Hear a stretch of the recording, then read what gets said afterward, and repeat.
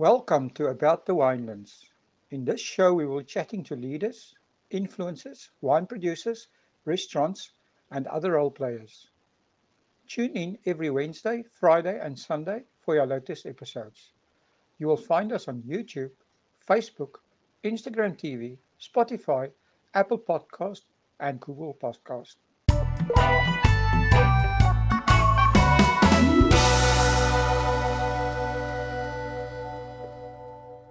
Welcome back to About the Winelands. Today I'm talking to Kelly Zettler from the Thirsty Scarecrow. Welcome, Kelly. How are you? Thank you, Will. Thank you. I'm very well under the circumstances. Yes, I mean, obviously, being in the restaurant industry, and in the wine industry, this is difficult for you. But let's start and tell us how you got involved in this industry. How did you get involved in the wine, restaurant, hospitality industry yourself? My passion for the industry actually comes from my mom. As a child, our home was, always filled with food, enough to feed an army. With 3 fridges and 17 freezers, she was always well prepared. Um, I used to watch her cook all the time, and I was never allowed to cook myself. Moms always say too many cooks spoil the broth. Um, and she used to complain that I made a mess. But I actually first studied visual communication at Stellenbosch University, fine arts. And after I graduated, like any student, I was a little bit nervous to go out into the real world. And I begged my mom and dad to allow me to go study at the Institute of Culinary Arts, which was actually just down the road from us at Speed. And an additional 2 years, and I got my diploma in chefing. And shortly after graduating, my dad was actually renting out the property on the farm. It was running as a coffee shop, but the tenants were in arrears. And they said to me, look, now's your opportunity. You either do something, otherwise, we're going to give the spot away. So I got thrown into the deep end, but it was a good decision nonetheless. So actually in 2011, thus the Farmer's Kitchen was born and established. And shortly after that, in 2013, I started the Thirsty Scarecrow, and I met my husband-to-be, Ivan, and we've been running the Thirsty Scarecrow ever since. Craft beer was always up and coming thing, and the conversation between my family basically went along the lines of, let's build a craft beer pub, and the following day we were laying the foundation. I mean, it's certainly become very popular, a popular spot in the last few years. So yeah, you've made a good decision. Yeah, no, it's we've been very blessed, and it's grown beyond what I ever thought it would. We started as an 80-seater restaurant, and now we can accommodate about 500 people. So you guys are on the R44 there at the Mooiberger stall. Is Mooiberger part of the Thirsty Scarecrow business, or is it a separate business? So it's a completely separate entity.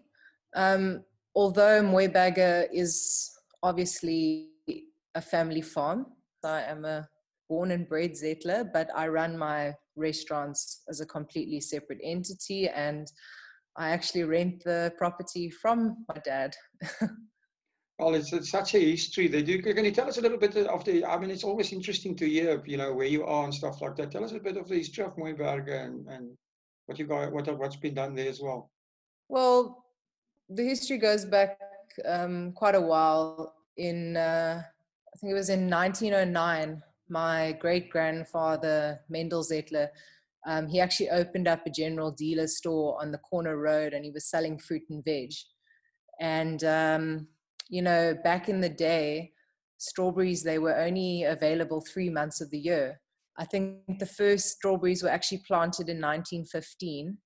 And what my grandfather would do is he would actually purchase all the strawberries from the local farmers in the area, and he would transport that via ox wagon to Paarl and send, and I think he got, if I remember correctly, my dad said he got a penny a pound for the strawberries.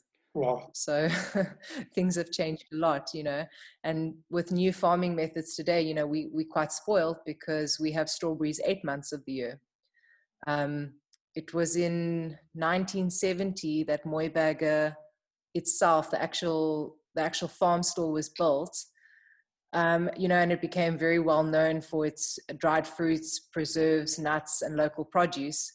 And I think what Mooiberger is really known for today is its huge wine store, which stocks about over 250 estates. Um, and that was built in 2000.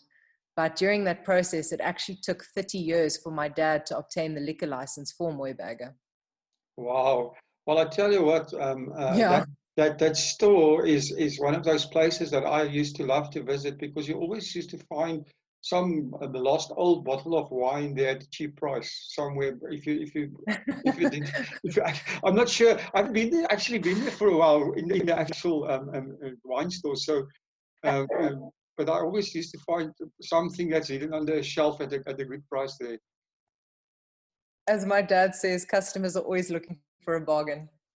Oh, so this was on purpose. Hmm. So the scarecrows that you have there is quite interesting. Tell us a little bit of the history of the scarecrow. And it seems, you know, it's like you know, it's become an institution on that road.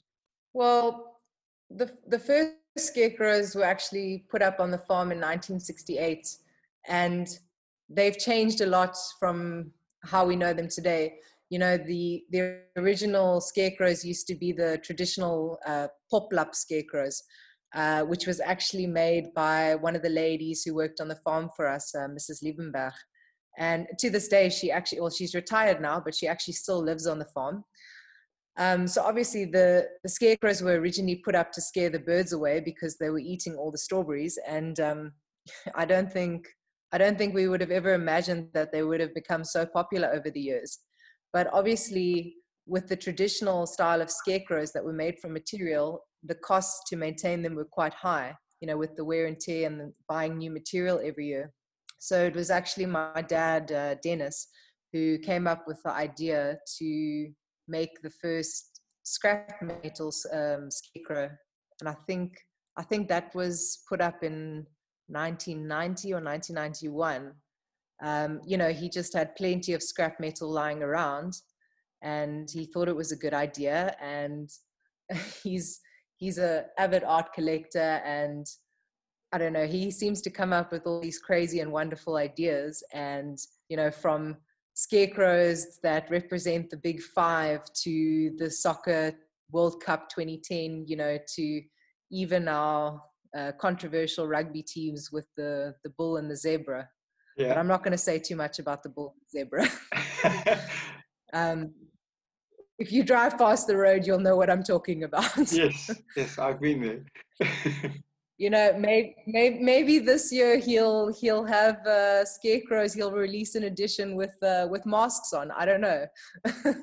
Yes, it's actually, you know, it's quite a nice advertising board for actually for your restaurant, right? So when visitors come to your restaurant and you've got to basically tell us what visitors can expect. What is your theme and your you know, what do you want the Thirsty Scarecrow to represent, and what can visitors expect there? I think that the setting itself is very unique in the winelands. You know, you'll when you come to the Thirsty Scarecrow, you'll be greeted by quirky and colorful scarecrows. And you know, in season, you'll have the most delicious strawberries bursting with flavor. You know, do your own picking in the fields. um, I think the unique spot really creates this perfect environment for a laid back, you know, vibey atmosphere. And obviously, we have the most delicious beer based pizzas and craft beer on tap. And as you sit back on the deck, you can enjoy a cocktail, a beer, or be it a glass of wine. And for me, my favorite part is when the sun begins to set on the perfect day. You know, you can see the mountains and they just begin to turn this purple color, and there's no other view like it. That's very, very true. And I mean, you guys are always full on those those sunset evenings. So, what are your times that you are actually open? We are open 7 days a week. The Farmer's Kitchen is open from 7:30 in the morning till 5 in the afternoon. Well, 5 in the afternoon. And the Thirsty Scarecrow is open Mondays and Tuesdays. We open at 3 o'clock till closing, and the rest of the week we open from 11 a.m. till closing. No, what is your closing time? Kitchen closes at 10 and the bar closes around 11. Okay, so not too. You don't have a serious nightlife crowd. It's quite. No. You know, being out on the farm, you know, we're not aiming to be a Stellenbosch Joel. You know, that's not our vibe. Yeah, no, understood, and so I understand that. And talking about vibe, do you sometimes have live music events and stuff like that? We don't. We've done a little bit of live music in the past, but it's not something we really do. We might consider it in the future, but obviously we do need to adhere to strict regulations set down by the Stellenbosch municipality. So we just want to be in accordance with regulations. So, I mean, your interest seems to very much in the craft beers. Where does that come from, and what can you tell us something interesting about the beers? You know, we have 55 taps at our establishment. I don't know another restaurant with as many taps as us. And, you know, I'm pretty sure at some point we've sold every type or style of beer there is to sell, you know, from APAs to Wit beers to gluten-free, stouts, porters, Weiss, Saison, you name it, you know. We've even had a beer with a 41% alcohol content, which sold for over R1,000 a bottle. We actually, it's very difficult to get the stock in. I think within 2 weeks we were sold out, you know. Well, that must be close to South Africa's most expensive beer, right? Yes, it is. I don't think it's available in the country at the moment. Since we got it in, we had it in a few years ago, and we've been struggling to get it in since. So, but you know, we always looking for new and exciting beers, and always encouraging new upcoming breweries to, you know, to pin in a visit, come chat to us. You know, besides the local craft that we do, we've obviously got imported beers as well from all over the world, you know, Germany, Belgium, the Netherlands, Japan, UK, Spain. So yeah, we big on craft. So how did you build up this collection? I mean, it must have been quite a bit of work and to get up to that level. Yeah, you know, we started the business with 16 taps, and like I said, it was an 80-seater restaurant, and we were very blessed from the beginning. I still remember the first day, myself and my husband, we were standing on the side of the road, you know, we were handing out flyers, you know, we had no customers, and we just, for days and weeks, you know, we had no business. And, you know, there we were at the R44 robots handing out flyers. And eventually, after a few months, it just took off and people started to hear about us, word of mouth, which I still believe is the best type of advertising. Absolutely. And eventually, we couldn't accommodate everyone. And we decided to expand. And so over the years, the menu grew and the taps grew. And yeah, we've just been so blessed. It's an awesome story. We are, at the moment, we're sitting with, you know, a bit of a crisis with the coronavirus and everything. And obviously for a restaurant like yourself, this is a big headache. So, and the coronavirus are forcing everyone to rethink their business models. Do you have any new ideas or changes in mind? At the moment, we're doing what we can do. We are open for deliveries and we're selling a few grocery items. I think it's difficult to say what it might be like in a few months or next year, when there are no restrictions and we can live life as normal. You know, I think it could go one of two ways. I think we could be overwhelmed with locals and tourists and see a boom in travel again, as I'm sure people are just writing off 2020. Or, you know, clientele will be thinking twice about where to spend their money. I think for us, it's important to streamline things with the effects of the virus. I definitely think we will relook our beer menu and possibly cut down on line items, as well as for the food. We might remove some of the menu items, but obviously keep our best sellers. And what I would like to do is I would like to expand on grocery items and offer competitive prices in the market. Maybe create a bit of a deli, in Mooiberge. I have lots of plans, but it's getting it past the family. I think that's obviously a challenge, but I think that's a huge opportunity. I've noticed that around that area and in Somerset West, there's a lot of local things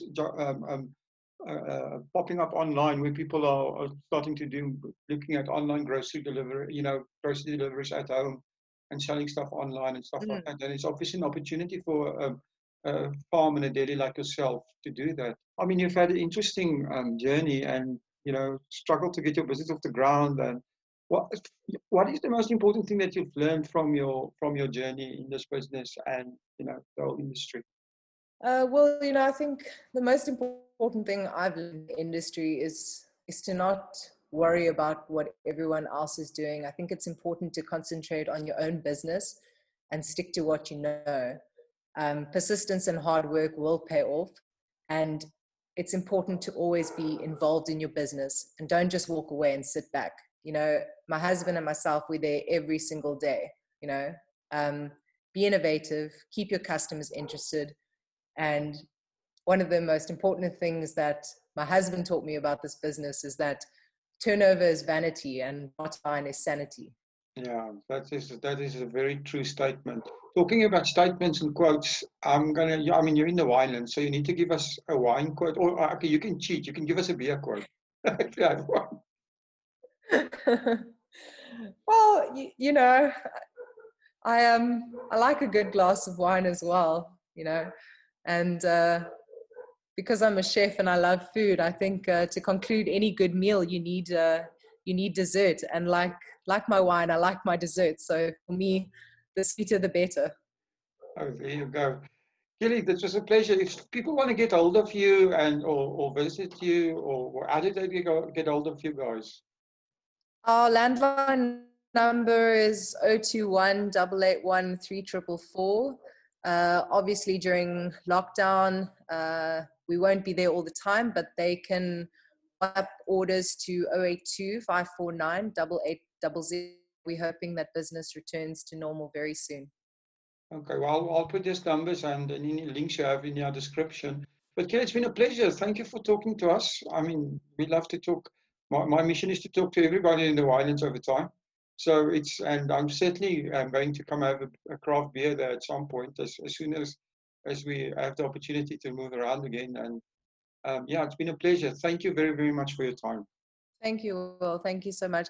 And just, one last point. They can obviously also go visit our Facebook page, The Thirsty Scarecrow, and we're also on Instagram for any updates on the business. Perfect. Like I said, I'll put all those links in the description. So yeah, thank you very, very much, Kelly. Thank you for supporting our show. If you would like to get more exposure for your business, please have a look at our sponsorship options. Thanks again for supporting About the Winelands. Please follow us on YouTube and on our social media channels. All details and links are in the description.